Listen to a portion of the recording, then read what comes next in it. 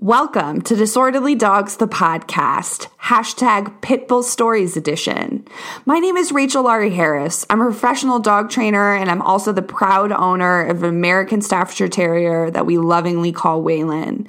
In this series, Pitbull Stories, I talk with Pitbull owners all over the world, and we share our stories about Pitbulls, how we got into Pitbulls, how we love Pitbulls, what we've learned from them, and how we're advocating for the breed now. I'm really looking forward to sharing these stories, and if you'd like to be a part of this series, please follow us over on the Instagram at agoodfeeling_NCO. Send me a DM. I would love to chat and hear your Pitbull story. Enjoy. French, German, white, black, like, what doesn't matter. You're 70% water and you're 30% mass.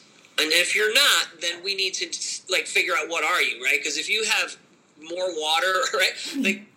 Right. So all human beings have certain things that they need to have met, right? And I think there's some kind of famous scale that everybody needs to have these things, right? Shelter, water, food, right? Happiness, family, right? Well, dogs are no different, right? They're no different. They have a certain thing, a certain set of needs that need to be met, and whatever those things are, they're kind of the same for every dog. They need a social life with humans and dogs, right? And it needs to be positive experiences. They need to have their needs met, whether it's they go swimming, they go chew a tug rope, whatever it is their needs are, right? And then the third thing is they need to have good health care, right? Like good food, good diet, all that.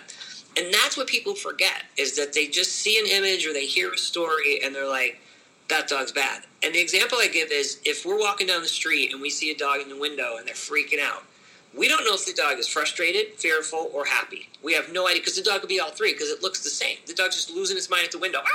The dog might be thrilled. Might be the happiest dog in the world. It just has barrier frustration. The dog might have a really bad bite history, right? We don't know. All we know is a dog is barking at a window. So what I've often told people, is, well, not my dog, right? Because I've had people say, well, your dogs, these dogs. Well, hold on a second. Something that happened with somebody in some part of the world or the country has nothing to do with me and my dogs, right? And even if the dogs look the same, hell, even if they're litter mates, right? You can't blame me for my brother's behavior. So a lot of it has to do with advocates really becoming phenomenal at spit and game. Because if you are able to have, look, if you can't have a sober conversation with somebody and they're just all, you just walk away, right? But if you can actually have a cogent, sober conversation with somebody about dogs, not even pit bull dogs, because we can sum that up real quick, and we will, then you can really help people figure it out. Because what I've found in over 20 years now of advocating for dogs is that people who love dogs, it's just that sometimes they get misled, and they're headline readers, and they don't, right? Not everybody is going to go and study brain chemistry and genes and all that, but I did, and I have. So let's clear up a couple of things. I mean, I'm sure that people who watch this will be the converted, but it's good info for them. And please steal all this and you just share use it. Yeah. Use it. So the common fear that people have, whether they like dogs or they're afraid of dogs, is that these particular dogs that look like this and are called this, these pit bull dogs, right, are going to be aggressive. Well, aggression is rooted in fear, okay? And behavior is contextual. Every dog on the planet, every human, as a matter of fact, but dogs in particular, animals, they view everything that they encounter as safe, unsafe, neutral. That is not to be debated. That is Pavlovian conditioning.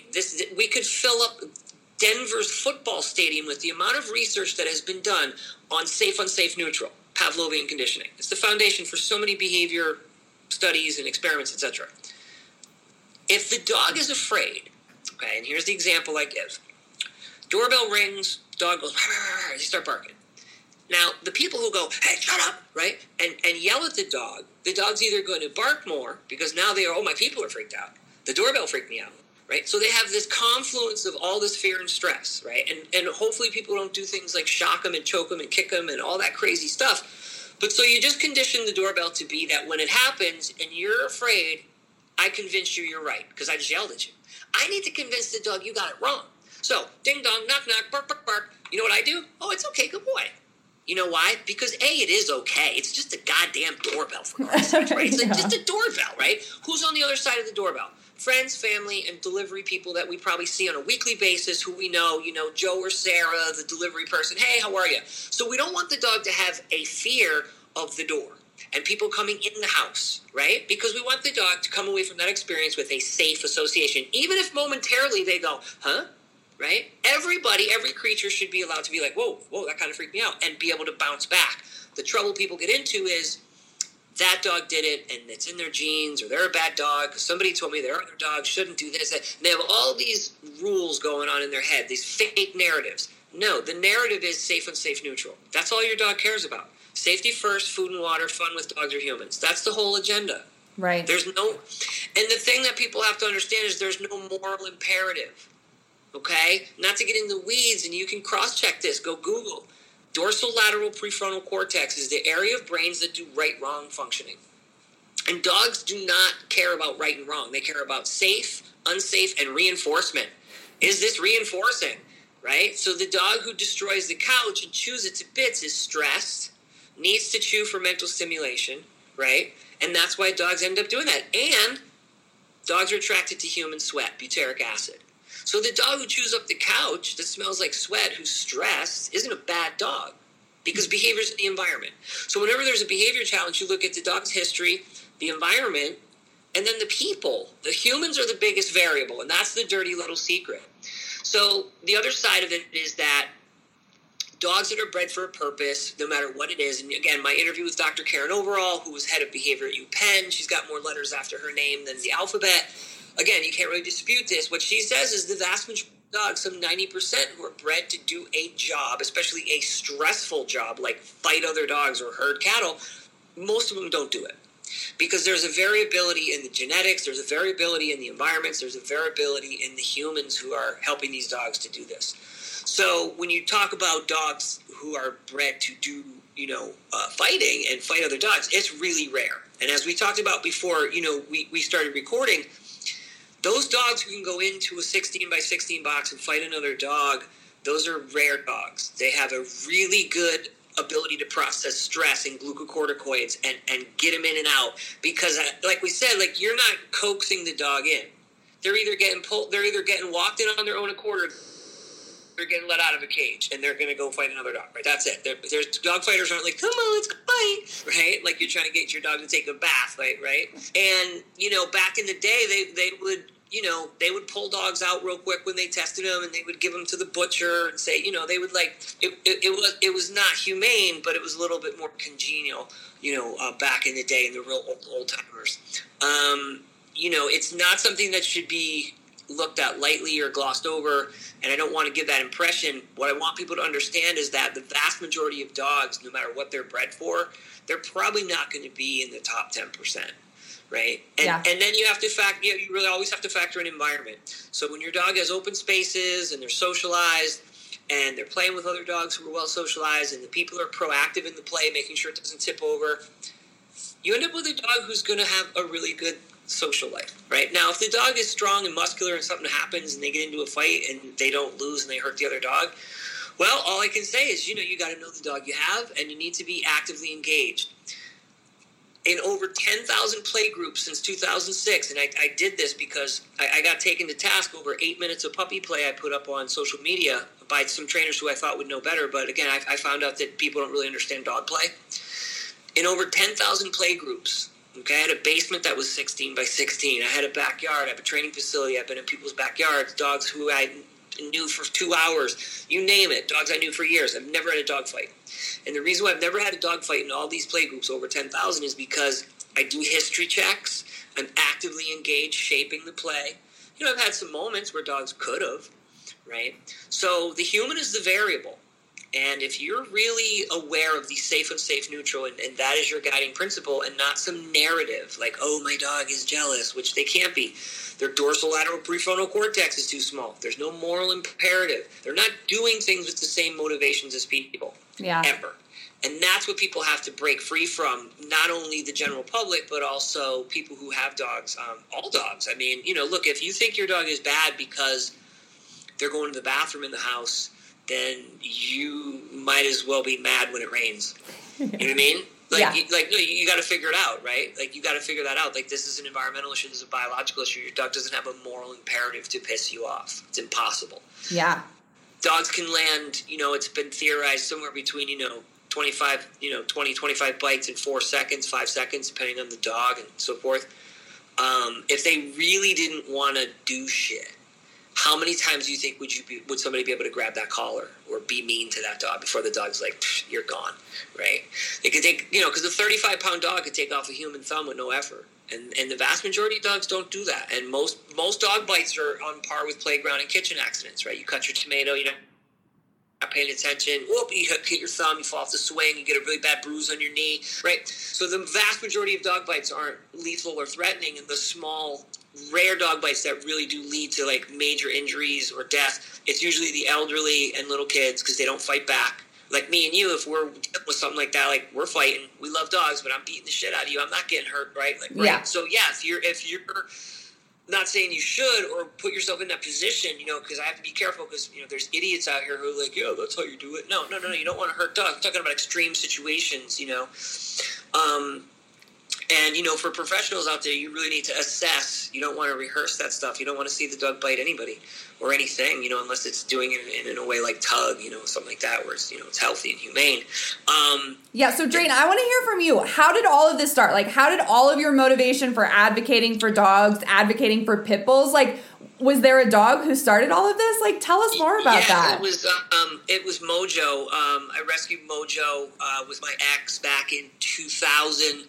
And I knew nothing. I'm going to be really honest. I kind of got a dog for my girlfriend. I was that boyfriend. But then, and at the time, I was a musician and all that. And we had him for about 2 days, and it was my job to take care of him during the day. And I was cutting vocal tracks a cappella, and so the dog came over and laid at my feet, and I'm like, all right. He just melted my heart because I'm like, all right, well, if you like my voice, then you're definitely cool. So I really had a good time, like, taking him to the dog park and hanging out and, just walking around. And I never really thought about it too much. I mean, you hear stuff in the media and whatever, but you never really and then I brought Mojo over to the health food store, and Derek, who's about 3'10", 320, big dude, he jumped like I put a gun in his face.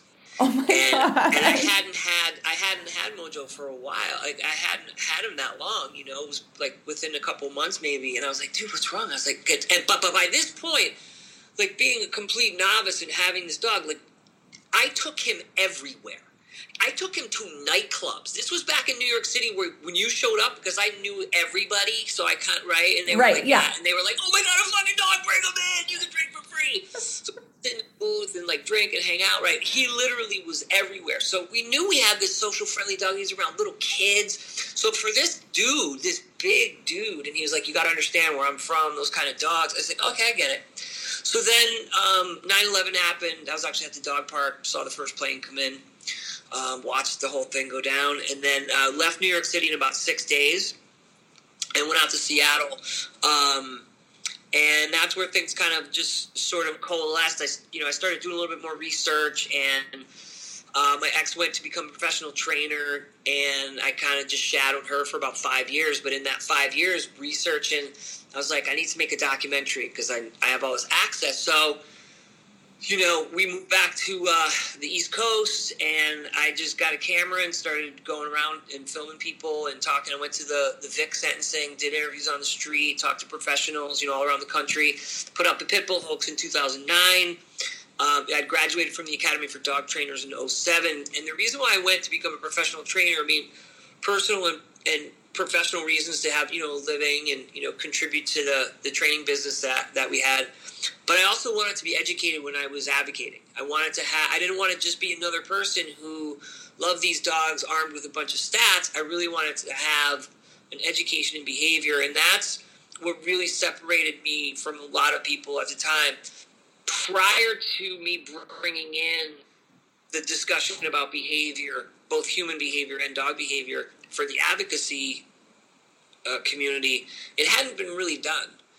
Before I made the Pitbull Hoax, people weren't really talking to people about behavior. They're kind of giving these like general, they're okay. You just treat them well. But I brought they're nanny dogs. Well, the thing is that here's the thing. This is what I tell people, and that whole thing has been misconstrued. The reason why they got that tag, and Jessup even said this, and she changed her mind. I don't know. So for those of you who can you tell us more about Jessup for those of my listeners who don't know who she is yet? Diane Jessup is a pit bull historian and a novelist, and she's written a couple of books about pit bulls, and she co-authored the book American Pit Bull, Colby's American Pit Bull Terrier, and I like Diane, and we'll leave it at that. But going back to that thing, look, if you bred a dog back in the day, I'm talking like in the 1900s, early 20th century, right? And you had 6 puppies, and 3 of them could herd, and one of them was going to go fight, right? That's 4 dogs. What are the other 2 going to do? They got given to the nannies. They went and hung out with the wash ladies. That's how they got that tag. So anybody who thinks that means, they were bred to watch kids is really not that smart, right? Because no dog ever should be bred with the express purpose of watching children, right? That's what humans and real nannies are for. They're really good at laying in the grass and watching the yard, and they'll bark if someone shows up, but their job isn't to watch kids. So that's been completely misconstrued, and I get that, right? Like, I get that. Like, I don't fight against that, but that's how ridiculous it is, like, there's no common sense. So I get it. And I just, any opportunity, big or small, doesn't matter. It still doesn't. And if people wanted to talk to me about dogs and pit bulls and how to understand them better and treat them better, and that's what I just decided to do. I just decided to just put out media and help people get educated. That's that. I mean, I don't do a lot of pit bull advocacy these days, but I think that it's in a way because it's just, there's like Pit Ups for Pit Bulls does a great job. I'm not saying that I don't, but there's a lot of people yourself who are doing this, and that's amazing. And I'm always willing to help. But I kind of I did my thing and put out the films, and after a while, it's kind of like I do a lot of advocating for positive training, right? It's the same tropes, right? It's the same. So you're just constantly reminding the next wave of people who don't have the proper information that what you've learned is wrong, right? Right, because if we don't understand behavior, then we're not really addressing the root cause of the whole pit bull hysteria as it is, right? Like, they're absolutely interconnected, and we can't have one without the other. Right. And like you're saying, right, like, it's all rooted in data, right? Like, all of this is evidence-based, right? Behavior, and then debunking some of these myths that just will not go away. Behavior is in the environment, right? It's not in the dog. Doorbell rings, dog barks. The reason why the dog barked is because the doorbell rang. If I yell at the dog, right, or I cause him some kind of fear or pain, I shock him, then now the doorbell is a trigger for the dog to be afraid. So even if the dog stops barking because they don't want to get shocked or kicked or hit or whatever crazy stuff people do, all you've done is convince the dog be afraid of the door and the doorbell. What people don't understand is that fear generalizes easy for dogs, right? So when somebody will say to me, why are you praising that dog if they barked at the person who showed up, is because I don't want them to be any more afraid or startled than they already are because they got it wrong. I've never been with a dog where they were afraid of something, and I'm like, yeah, me too. Never once. Not one time. Right? So the dog's afraid of traffic. I'm not afraid of traffic. The dog's afraid of other dogs. You have to convince dogs that they got it wrong when they're scared.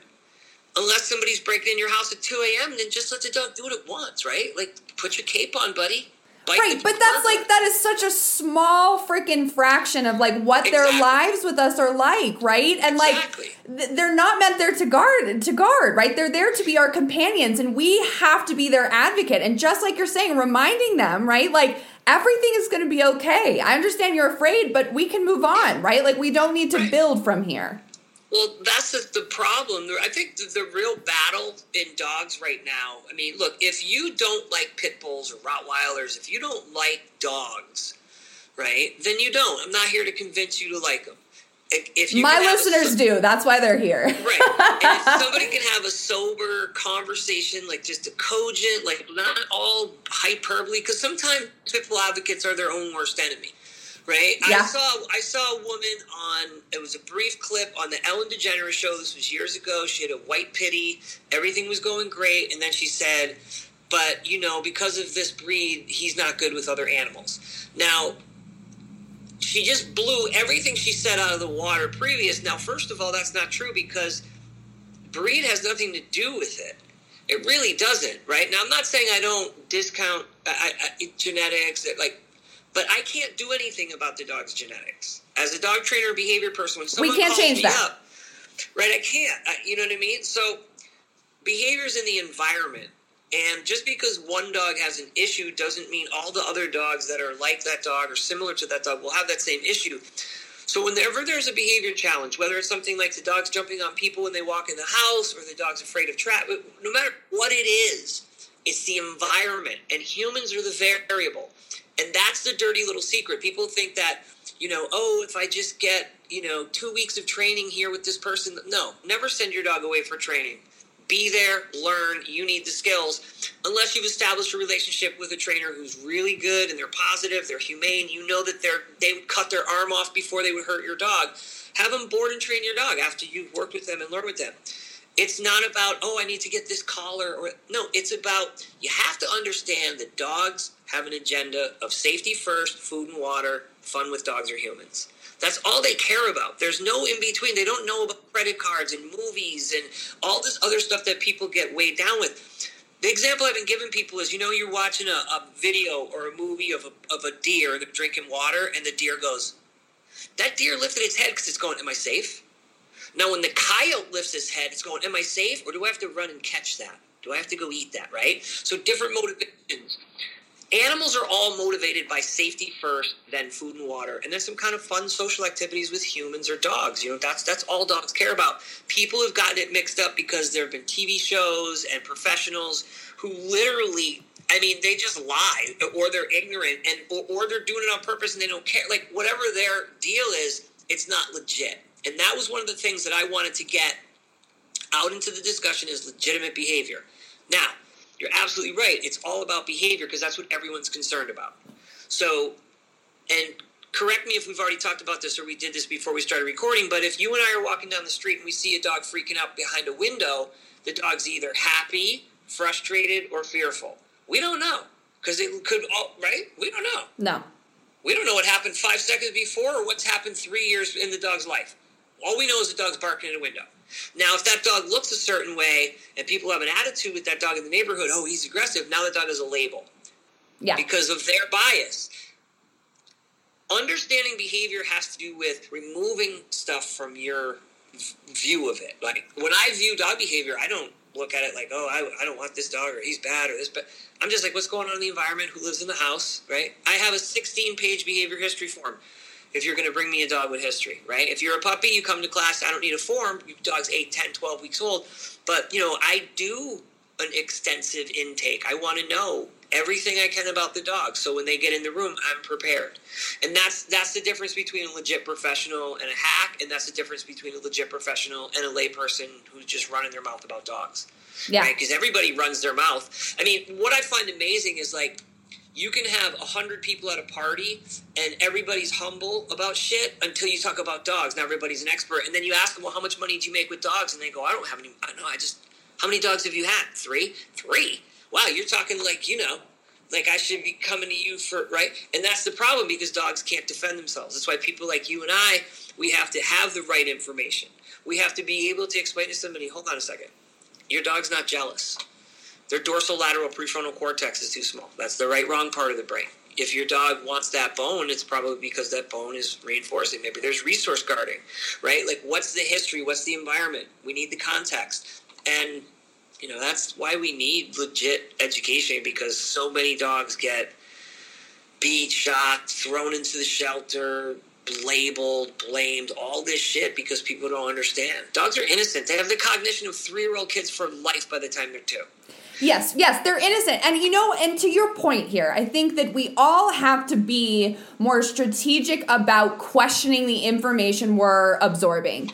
right? Because, and I find that we were talking about this before we started recording, right? That like in Denver, right, we were so close to replacing BSL and hearing like in the city council meetings, right, hearing people speak like experts, right? The veterinary behaviorist in the state, Jim Crosby, right, who is a leading member, right? He's amazing. Yeah, I interviewed him. He's great. Yeah, so professionals, right? We're hearing from professionals, and that gets outweighed by the general public who doesn't own dogs and is just perpetuating the myths that they've been consuming from the media, right? And that goes back to being able to have an actual conversation free of bias, and the motivation is to help understand dogs so that everybody in the community, whether they have pit bull type dogs or not, feels better about it. Look, I am the first person who would recommend a dog be euthanized if I thought that dog was a problem, a danger in the hands of people who could not deal with it. Yeah. And that's one of the other things that I think, again, a lot of pit bull advocates and a lot of dog advocates, they don't understand behavior. And that's the most important thing that they need to understand. And if there's any prerequisite, if there were any kind of, you're going to take money or you're going to get on a platform and talk about dogs, then the first thing I would want to know is, do you understand behavior? Right now, I don't have a PhD. I do have a certification, and I did study with Dr. Susan Friedman. Look, I've been in the room with people who've hired me who are trained psychologists or counselors. They understand Pavlovian conditioning, Skinner, all that. And they still have no idea what's going on with their dog. And I explain it to them and they understand it, but then they stand up and they have no mechanics. They have no timing. They have no skills. To be phenomenal with dogs, you really have to have, above everything else, you have to have a comfort level and you have to have good mechanics and timing with reinforcement. And notice how I didn't say you need to understand like behavior, right? Right. You need to have phenomenal mechanics and timing with reinforcement. Some of the best students I've ever had were 10, 11, 12 years old. Yeah. Oh, young absolutely. Boys, me too. Young boys and young girls who are used to being told what to do, so they don't have that adult thing right there on sports teams. They're in school. They love the dog, and they play sports or gymnastics. They have good mechanics, and the dog's like, you got it. And Roger that. I know what to do. And then the mom and dad stand up, and they're clunky, and the treat's in their hand, and right? And the kids are laughing, and I say, yeah, well, you should just let your kids do the bulk of the work here. That's where they can do that. You do this over here, but watch what they're doing. And I tell people all the time, because, look, I'll be in a room with a dog 10 minutes, and the husband and wife look at each other and go, well, it's not the dog. This guy don't have a problem, and we've been here 10 minutes, and the dog's laying here chewing a bully stick. Every time he walks up to him, he's sitting. And I explain to them, I'm like, yeah, but I'm Kobe. See, when you hand me the ball, you're impressed. You understand why you're paying me. And I say, now, don't take that as being cocky, right? And you don't want to hire I don't know if I can help you, dog trainer. You don't want to hire that person. What I say is, when you leave here, get good. Be present, right? And I explain everything from micro to macro. Like, my 2-hour session with a client is like, it's thick. Like, we don't waste time. It's fun. We talk. We're, everybody's having a good time. It's not like they feel like they're in the principal's office, but I want them to walk away going, yeah, I got to really be good with my dog. Like, and I tell them, become phenomenal for your dog. Be a phenomenal trainer for your dog. You don't have to train everybody else's dog, but get to know your dog. Get to know your mechanics, your timing. Film, watch it, talk to me, email me. Let me know what's going on so I can coach you. That's how you become really good. And if you have a pit bull terrier, a Rottweiler, German Shepherd, a big-ass lab who's 65 pounds, and somebody might be like, whoa, you need to become great for that dog. So you can go, leave it, sit, wait, it's okay, good boy. No, he's okay, he just got startled. It's okay. You guys can pass, it's all right. As opposed to, oh my God, he's barking, shut up, stop it. Because somebody told you to get a prong collar and yell at your dog. That will inevitably fail you, or you'll shut your dog down so they're like, okay, I won't do anything. All right. And doing that just perpetuates the very myths around our dogs that we are trying to get rid of, right? Like, we have to lead by example. And this is so relevant to the pit bull story we're talking about, but to every breed of dog, right? Because every breed of dog that somebody might have an issue with. Right. One of the things, I just started Little Dog Guru, right? Because I love little dogs, and little dogs are often labeled with they're bratty. Right? They're all aggressive. No, and know what I figured out? They're scared. They're little. So they're scared. The traffic's bigger. People are bigger. Other dogs are bigger. Hell, the cat's bigger, right? Like all these little dogs who are like, bark, bark, bark, get the fuck away, bark, bark, bark. They're scared. Yep. So, so I explain that to people because everything is safe, unsafe, neutral, right? There's no moral imperative. And when you get that, the world opens up. It's like somebody handed you the magic key and said, here you go, here's what's really going on. Because if I turn around and my dog is afraid of something and I love my dog and I want them to feel good about it and I see, oh, it's Mrs. Johnson down the street who has a walker and she's kind of wonky and my dog's getting all stiff, I go, yes, and treat them. So make that counter conditioning moment happen, right? Get that classical conditioning. Yo, Mrs. Johnson on the walker predicts food, and then leave it. It's okay. Come here, buddy. Boop, boop, boop. And maybe create some distance and explain to my dog through training and reassurance, it's okay, buddy. You're all right. Now, if you stand there and you're like, hey, cut it out, tug, and your dog goes, ah, and they start freaking out, it's because you didn't do anything that's helping the dog figure out that whatever's happening, you're okay. You have no reason to be scared. Right? And to let the dog bark once or twice. It's okay if you bark at the door, but it's okay, buddy, good boy, right? Don't freak out. And that's the thing that people have to understand. Your dog is only concerned about their safety. And if you make your dog generally afraid of stuff, it's a slippery slope to them being afraid of people, being afraid of you, being afraid of the vet tech, right? You don't want dogs, no matter if they're 10 pounds or 100 pounds, to be afraid of stuff. And if they are, you want them to bounce back quick. Yeah. Right. And I think the problem, right, is like, so in my experience, right, with like, I'll call them green, quote unquote, green owners of blocky-headed dogs, right? Sure. Their motivation for their behavior is influenced by the community's bias about blocky-headed dogs. And just like you're saying, right, I feel like that causes this dynamic where people feel like they have to freak out, quote unquote, freak out and act kind of sketchy because they're so concerned about how the world is perceiving them and their dog, right? And that's why I wanted to start this, because it doesn't have to be like that. I want to free people from that, right? That like you need to focus on the dog's behavior, you need to be the dog's advocate, and then you're changing the minds of people like you wanted to do anyways. Well, here's the thing.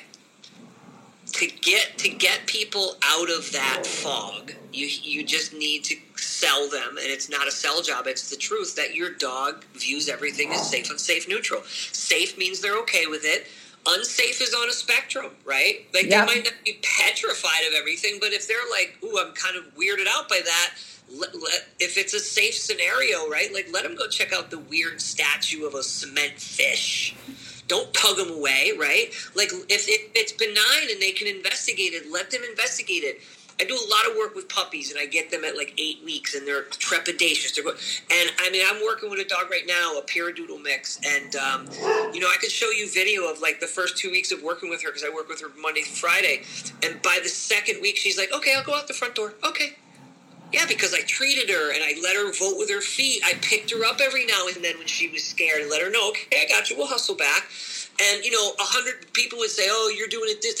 No, I'm doing it based in applied behavior analysis. I'm reducing as much stress as possible, providing as much reinforcement as possible, and taking all the data in every day and go, okay, well, yeah, see, so now she's 6 days in and she's a lot more amenable to going out the front door. Oh, day 8, she's laying against the door. She's like, oh. So it doesn't matter what kind of dog you have. They all view everything as safe and safe neutral. And neutral means, yeah, I know it's there, but I don't care right now. Right? So, yeah, I know that thing is sitting over there, but doesn't, whatever. It might, depending on what it is and what goes on in the environment. That's how you let people free of all that, is because if you can, so in other words, if your dog, and look, my first dog, Mojo, he was reactive at motorcycles. He might react at certain things, and he was a 70-pound pit mix. It was like when he did it, people were like, "Oh shit!" Right? And at first I was like a lot of people. Like I said, I started not knowing anything, but then when I figured it out, I'm like, "Oh, okay, I get what we do here. We reassure the dog. We create distance, but that's predicated on me changing my behavior and my mindset." Yeah. Right? And you're absolutely right. A lot of times, pit bull advocates hurt their cause because they've got their dog on a big prong collar, and whether somebody says it or not, a lot of people will be like, oh, that dog needs that collar because it's mean or it's tough or whatever the label is that the person wants to put on the dog. And I would say, unless the people have been like using prong collars with dogs for the last X number of years. Like, that's what they do.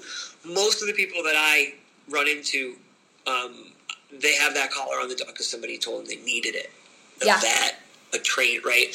And again, like, I leave thousands of dollars on the table every year because I won't work with dogs who have a prong collar or a shock collar.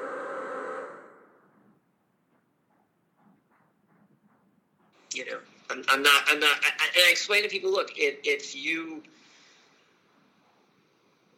want to keep doing it, that, you know, I mean, I don't think you should, and I give them all the reasons why and PDFs and back it up, but I have a lot of people who bring me their shock collar or their prong collar, and they turn it in, you know, because again, if you cause a dog fear or pain, you might decrease the behavior, but you also might make it worse, and if you make it worse, it's hard to pull those experiences back. Oh, right? Yeah. So if you screw up and you don't get your food delivery right, or, you know, whatever, you could possibly put your dog in a situation if you're not mitigating distance if you need to and things like that. But you're not going to pour gasoline on the fire if you are using positive reinforcement and common sense management, you know. Yeah, and I love what you touched on about being present. Right? Like, we have to show up for our dogs and be present in the moment and really checking ourselves and pushing ourselves outside of some of the thought patterns that we get stuck in because of the media and what the media has shoved down our throats for so long about our dogs, right? It's about our individual dogs. It is about understanding their behavior and treating them kindly, right? And if we can do that, then it doesn't matter. It doesn't matter what anyone else thinks. It doesn't matter the pit bull myth that your community still believes, right? Because you are the change. Well, the other thing, too, is I think if anything, you know, especially in the last few years, like, what we've really figured out is that all media has an agenda. And it might be an agenda based in the truth, but more likely than not, it's an agenda based in some sort of bias. Right, and that's just the reality of media in the 21st century, whether it's social media or whether it's media on TV, like whatever it is, like you have to now research the sources because, you know, you might be taking in information that's completely inaccurate regardless of what the subject is. When it comes to dogs, the problem is that people can say whatever they want and make stuff up. And there's people out there with letters after their name. I was recently what I call the blacklist. I found out this list. And actually this pit bull hater sent it to me, and it's a list of all these behavior professionals and vets who have said disparaging things or taken a stance against pit bull dogs, right? Now, you know, I do 14, 16-hour days when my business is cranking, and for me to dismantle, because some of the people on that list I've already dismantled and they don't deserve to be dismantled again. But, you know, that's a lot of time and energy for me. And then I had to ask myself, like, who would even care? I think that at this point, and I'm not trying to be apathetic, you have to pick your battles. And you bring up a good point, and I think more and more advocates should listen to what you're saying in this regard. Advocate for your dog.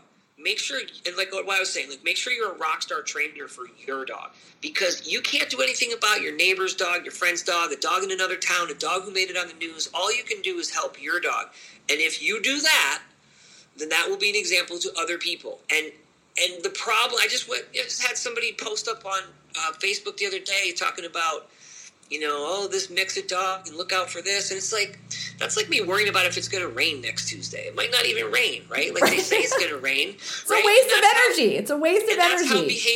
That's how behavior and genetics and all that stuff works, is that, first of all, genetics is a crapshoot. Right, and that's the other big thing that it's funny. Like when you're talking about a poodle, nobody talks about genetics. You mentioned pit bull, genetics, and like all of a sudden, everybody at the party becomes a geneticist. It's like 2 minutes ago you couldn't even figure out what you were going to order for dinner, but you know all about genetics. And the question I always ask people is when they go genetics, I go, well, explain Brownian motion to me, and they don't know what they're. Explain that. And what that is the oscillizing of DNA, the mixing up of all that stuff that goes on. And you can go read up on Brownian motion, and 90% of it I can't even figure out. But the 10% I figured out was this: genetics are a crapshoot. And it also maps to what Colby said. You know, 5 out of maybe 10 dogs that we bred could actually fight other dogs, right? The vast majority, and that goes with Dr. Karen Overall said, like 90% of dogs bred for a purpose usually don't do it, right? By environment, people, like whoever's training them, genetics don't work out. So it's all a crapshoot. So to say, well, this mix of dog is going to do, that's ridiculous. That's ridiculous regardless of what. You have to wait and see. Environment is where behavior lives. And, people need to get off their phone when they're on a dog walk. I see so many people walking their dog like this. It's like you could trip and fall and break your neck and your dog gets loose and gets hit by a car, right? Like your dog could be staring at something happening, a little kid running, and your dog's getting tweaked out by it. And you could be yesing and treating them and counter conditioning or training them. And now your dog's barking at something and you're pulling them back because you're on your phone. So, we're all distracted, or at least, I don't know, I'm not too distracted, but a lot of people are distracted. and when you're out in the world with your dog, especially if you have a dog who somebody might have an issue with on site, you should be on your game. Just be on your game, for no other reason than, hey, things happen quick. You could get pulled over. You could have your wrist broken. Like, dogs are strong.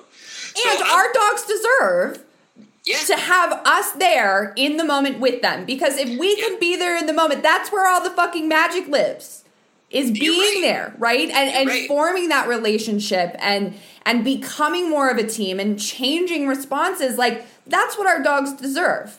Changing responses. Yeah. Good phrase, right? Again, we talked about if you yell at the dog for barking at the doorbell and they're quiet, they're just more scared, right? But if you say, it's okay, good boy, good girl, and the dog barks a little less, and then they start wagging their tail when your friend comes in, right? Look, here's the thing. Dogs have the cognition of 3-year-old kids for life by the time they're 2, right? They're never smarter than a 3-year-old kid. And this is how I sell it to clients, right? Because I'll have clients kind of resisting and my dog's stubborn. And it's like, no, have you ever spent time with a 3-year-old? It's, honey, don't touch that. Come here, baby. Oh, good. You play with the block. Come on. That's a dog. That's a dog. All right, hit the ball. All right, leave it. Bop, bop, bop. All the way. Oh, we can't smell that. Come here, buddy. It's a 3-year-old. Right? It's just, you're hanging out with a brain that's got a 3-year-old cognition. Now, yeah, they might be a little muscle beast, but that doesn't mean that they have any inherent motivation to do bad or ill. They don't. And what I tell people is when you read or you hear a story about a dog who did something, the first question you want to ask is, well, who are the people in that dog's life? How did that dog get led to that moment in time? Who bred that dog? Who was taking care of that dog? Why was that dog put in a position, or why was that dog led down this path? Because, again, in over 10,000 play groups with dogs over the last since 2006, I haven't had a dog fight.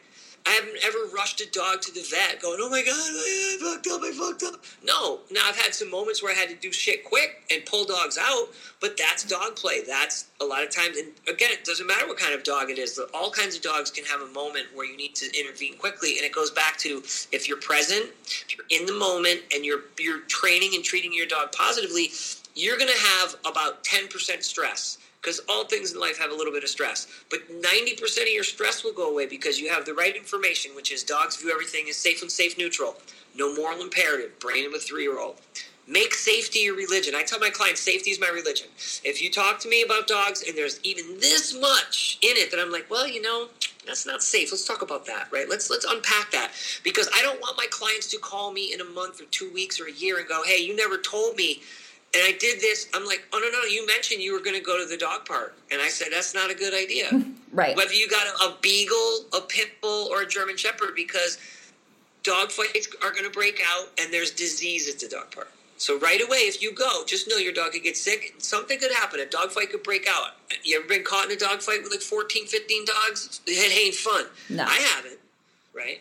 So I always remind people, that's how your dog views the world. Think about, because, when someone says, well, I want to introduce my dog to my friend's dog, right? That's a common thing. Okay. So the first question we have to ask is your friend's dog, what's their social history?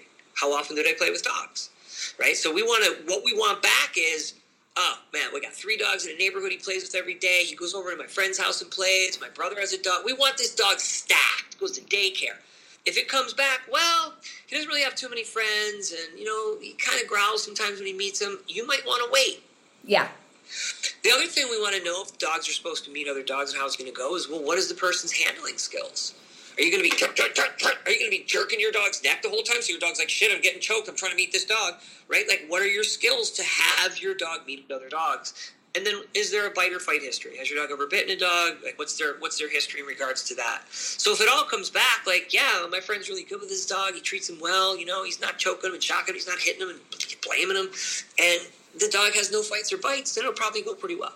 right? And it'll probably go pretty well. And, again, whether it's my video on leash or other people who've done, you can probably figure out how to do 6 and 12, 9 and 3. So you're moving, right? 6 and 12, clock, 9 and 3. You're moving around the clock for the dogs. Because dogs want to meet like this, right? They want to smell each other's rear, right? They don't want to face-to-face, right? Yeah. Because direct eye contact and teeth are weapons and threat signals, and a lot of times the face-to-face greeting goes poorly because that's not how animals want to meet. So again, it goes back to, what are the people doing? Humans are the variable. Yeah, 100%. We are the variable. 100%. There's no way around it. And that should always be the first thing that an advocate says to an anti-dog person. Well, you do realize that it's about humans, right? If the dog's doing things you don't like, you got to look at who's in charge. You can't blame a dog who has the cognition of a 3-year-old kid for something.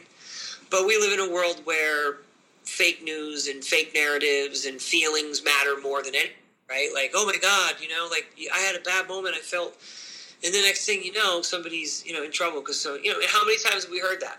Yeah, right? No, over and over again. And that was the fuel for me starting this whole podcast in the first place. Is like, I have something to say, I've researched, I know what I'm talking about, and people deserve to hear from me, right? And that's why I'm so grateful to you for spending your time with us. So I want to kind of wrap it up here. So I want you to just kind of walk my listeners through a little bit of like your documentary series, right? So that they can find that. And then if you can tell us like some of your other like favorite resources as far as like how we can all educate ourselves more specifically about pit bull type dogs. Sure. Well, I think it's mostly important to stress to people that it's not just about one kind of dog, right? So even if you have a lab or a beagle, whatever kind of dog you have, this will all apply. But in regards to dogs like pitties or rotties, or again, any dog where somebody might have an issue with, the most important thing is get legitimate information based in positive training, force-free training, applied behavior analysis, right? It's a big word that basically means environment, history, human behavior. That's what we want to know about. As far as the films I've made, you can check out the Pitbull Hoax. It's a 13-minute documentary. It's up on online, Pitbull Hoax on YouTube. You can check it out there. I've done a lot of interviews. Like I said, I've interviewed a number of people. So if you just type in the Pitbull Hoax on YouTube, you'll find all the Pitbull videos. You can go to pitbullguru.com as well. There's a link to the YouTube channel. And then for training videos, Urban Dogs, DAWGS on YouTube. So youtube.com, Urban Dogs, DAWGS. A lot of training videos there.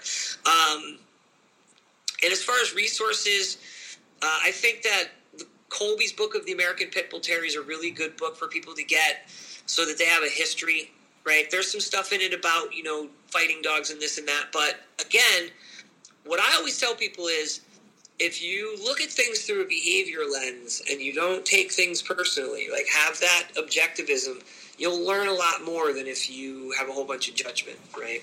The Working Pit Bull by Diane Jessup, a good book, again, on just the history. As far as behavior and training stuff, I think a really good book for people to kind of start to be able to wrap their heads around dogs and get a better perspective is The Culture Clash by Gene Donaldson. Yeah, it's amazing. That's a really good book. Yeah, and again, it's like, people should know that The Culture Clash by Gene Donaldson isn't a training book. It's a book about dog behavior and understanding things from the dog's perspective. A lot of what we talked about, safe and safe neutral, and understanding your dog doesn't have a moral imperative to be bad. Dogs are doing things based on reinforcement, and a lot of things reinforce dogs. Jumping, chewing, biting, chasing, digging, like all these things are reinforced. In the right context, we don't mind. In the improper context, that's where we need management and training.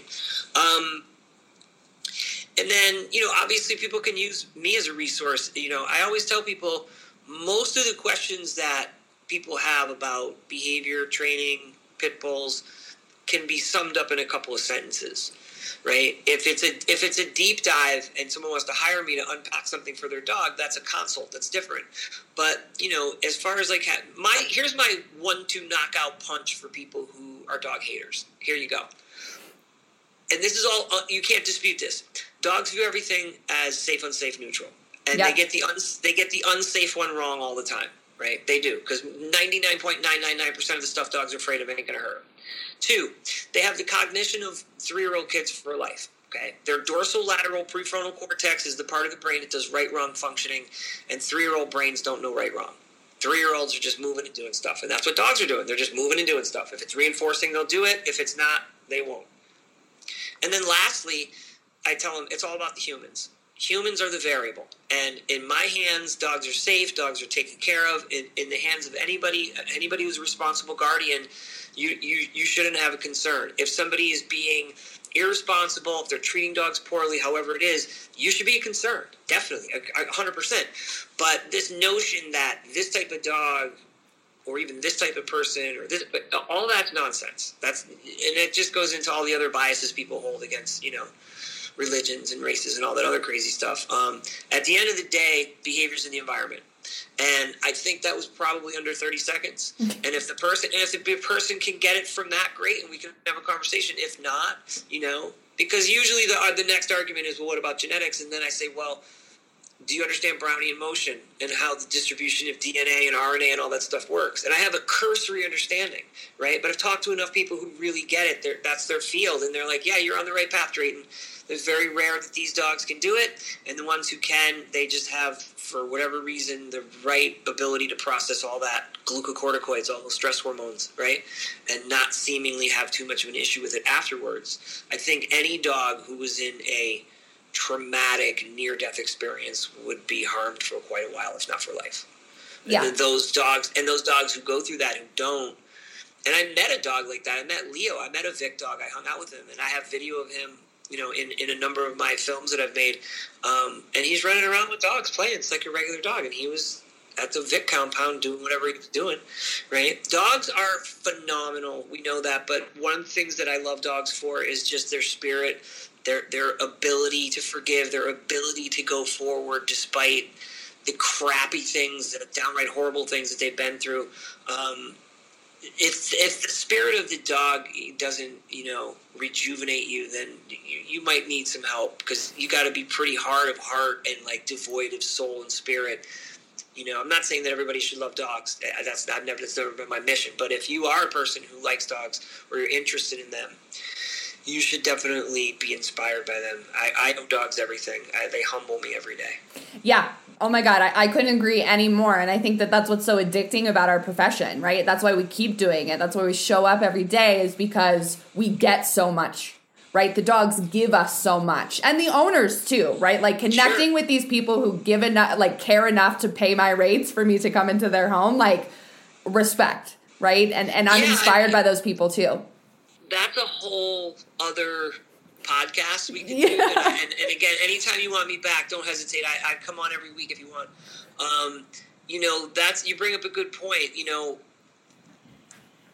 I have told people in the last 20 years, because I started as a dog walker in New York City in 2000.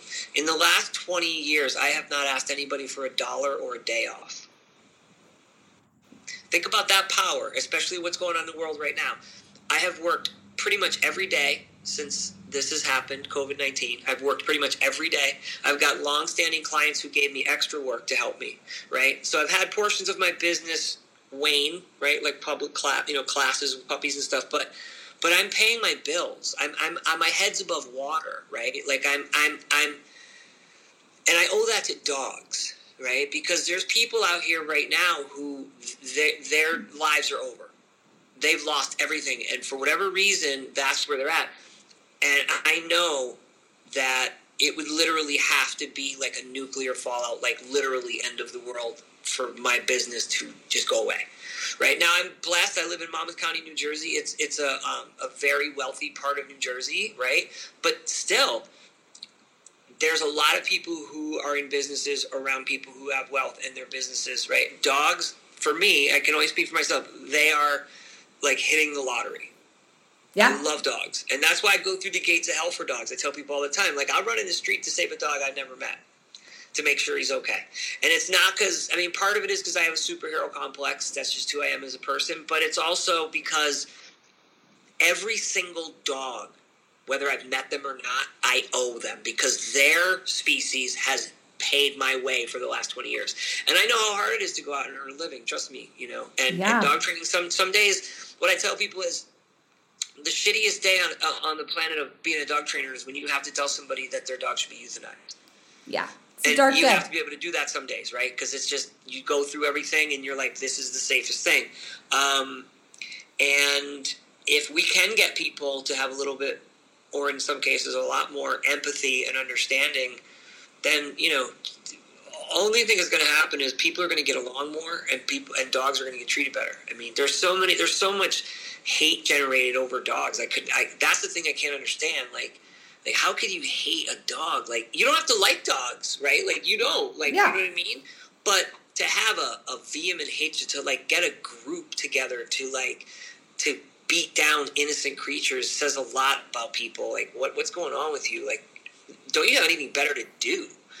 You know what I mean? And if people really want a history lesson, just remember, it has been theorized and it has been backed up that dogs co-evolved with humans. Dogs worked alongside humans 20,000 years before agriculture. Every human on this planet right now owes a debt of gratitude to dogs, because without them, we wouldn't have gotten this far this fast. They provided heat, protection, food, and companionship. Yeah, and sleep, right? Because I could go to sleep because I got 2 dogs and shit. I stayed up to watch the camp last night, but every twig and fart out here, the dog went and checked out. So I decided to go to sleep. I figure, hey, if it's that bad, these dogs are going to lose their shit. I'll get up and protect the family, right? Like, that's deep. Like, REM, deep sleep for humans, and warmth. Like, so, like, people can have all the feelings they want, but, like, those of us who really know about dogs, for real, we're like, nah, these dogs, they're as important as human beings.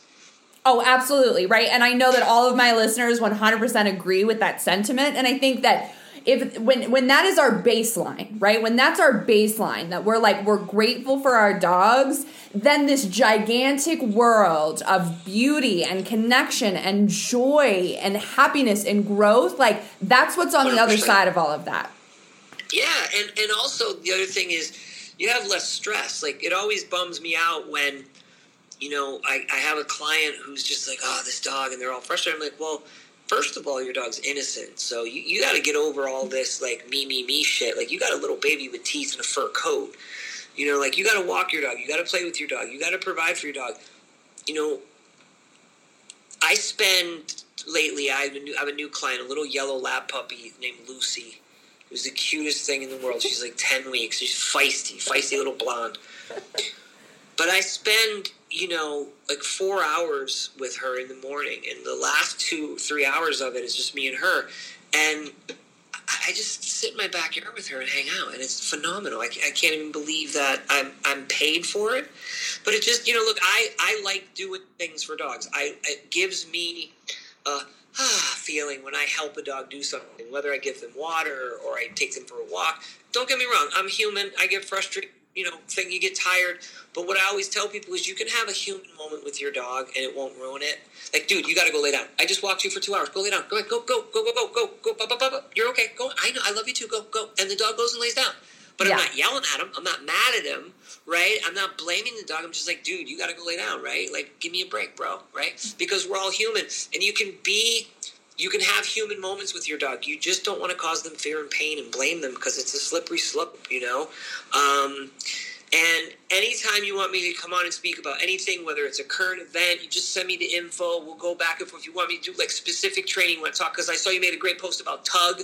I could do a whole hour on tug. Yes. Right? Like, the whole releasing of the pressure, and, like, I got a whole thing with tug, So anytime you want to talk privately, publicly, anytime, you just let me know. I'll be here. I appreciate that so much. Right. And I'm so grateful to be a part of a community, right, that has this same mission, because it's pretty beautiful to be able to collaborate like we're doing right now for the greater good, right, of dogs and their people. Hopefully, I mean, that's, hopefully that continues. There's a lot of division in dogs. There's a lot of cliques and camps, and there's a lot of power struggles, and I don't do politics when it comes to dogs. I don't have energy for that. I have way better things to do with my time. Yeah, I don't like I tell people all the time, like, look, I'm just here to educate people, and if you want the information, I'll be happy to give it, but I don't. And that's also why I'm not, like, on any board or part of, like, I've been asked to be. I'm like, no, I'm Han Solo out here, just me and Chewie flying through the. I'm just. I'll help you, but I go back to my cave when I'm done. You know what I mean? Yeah, right. Put the cape away and I'll come back out. But I don't want to go to, and maybe that has a lot to do with me. And it's not that I'm antisocial or whatever, even though I live like a monk. It's just, I've found that, like, it's hard for me to educate by committee. Yeah. You know what I mean? Like, I don't want to deal with a committee of people. You know what I mean? I got to just get the info out. And, it's easy if you're the type of person who can just, like, I'm sure you are, like, you can just put stuff out, get the message, and just keep moving, as opposed to, because I think a lot of times, and it can be a great thing, but I think people use dogs and advocacy for more of a get together and, like a social thing. And that's fine. People need to be social. But I've been to a number of events where there was less education and more rah-rah, and it wasn't really, there was no meat in the sandwich, so to speak. Yeah. I feel you on that. Yeah. All right. Well, thanks for having me again. I really appreciate it.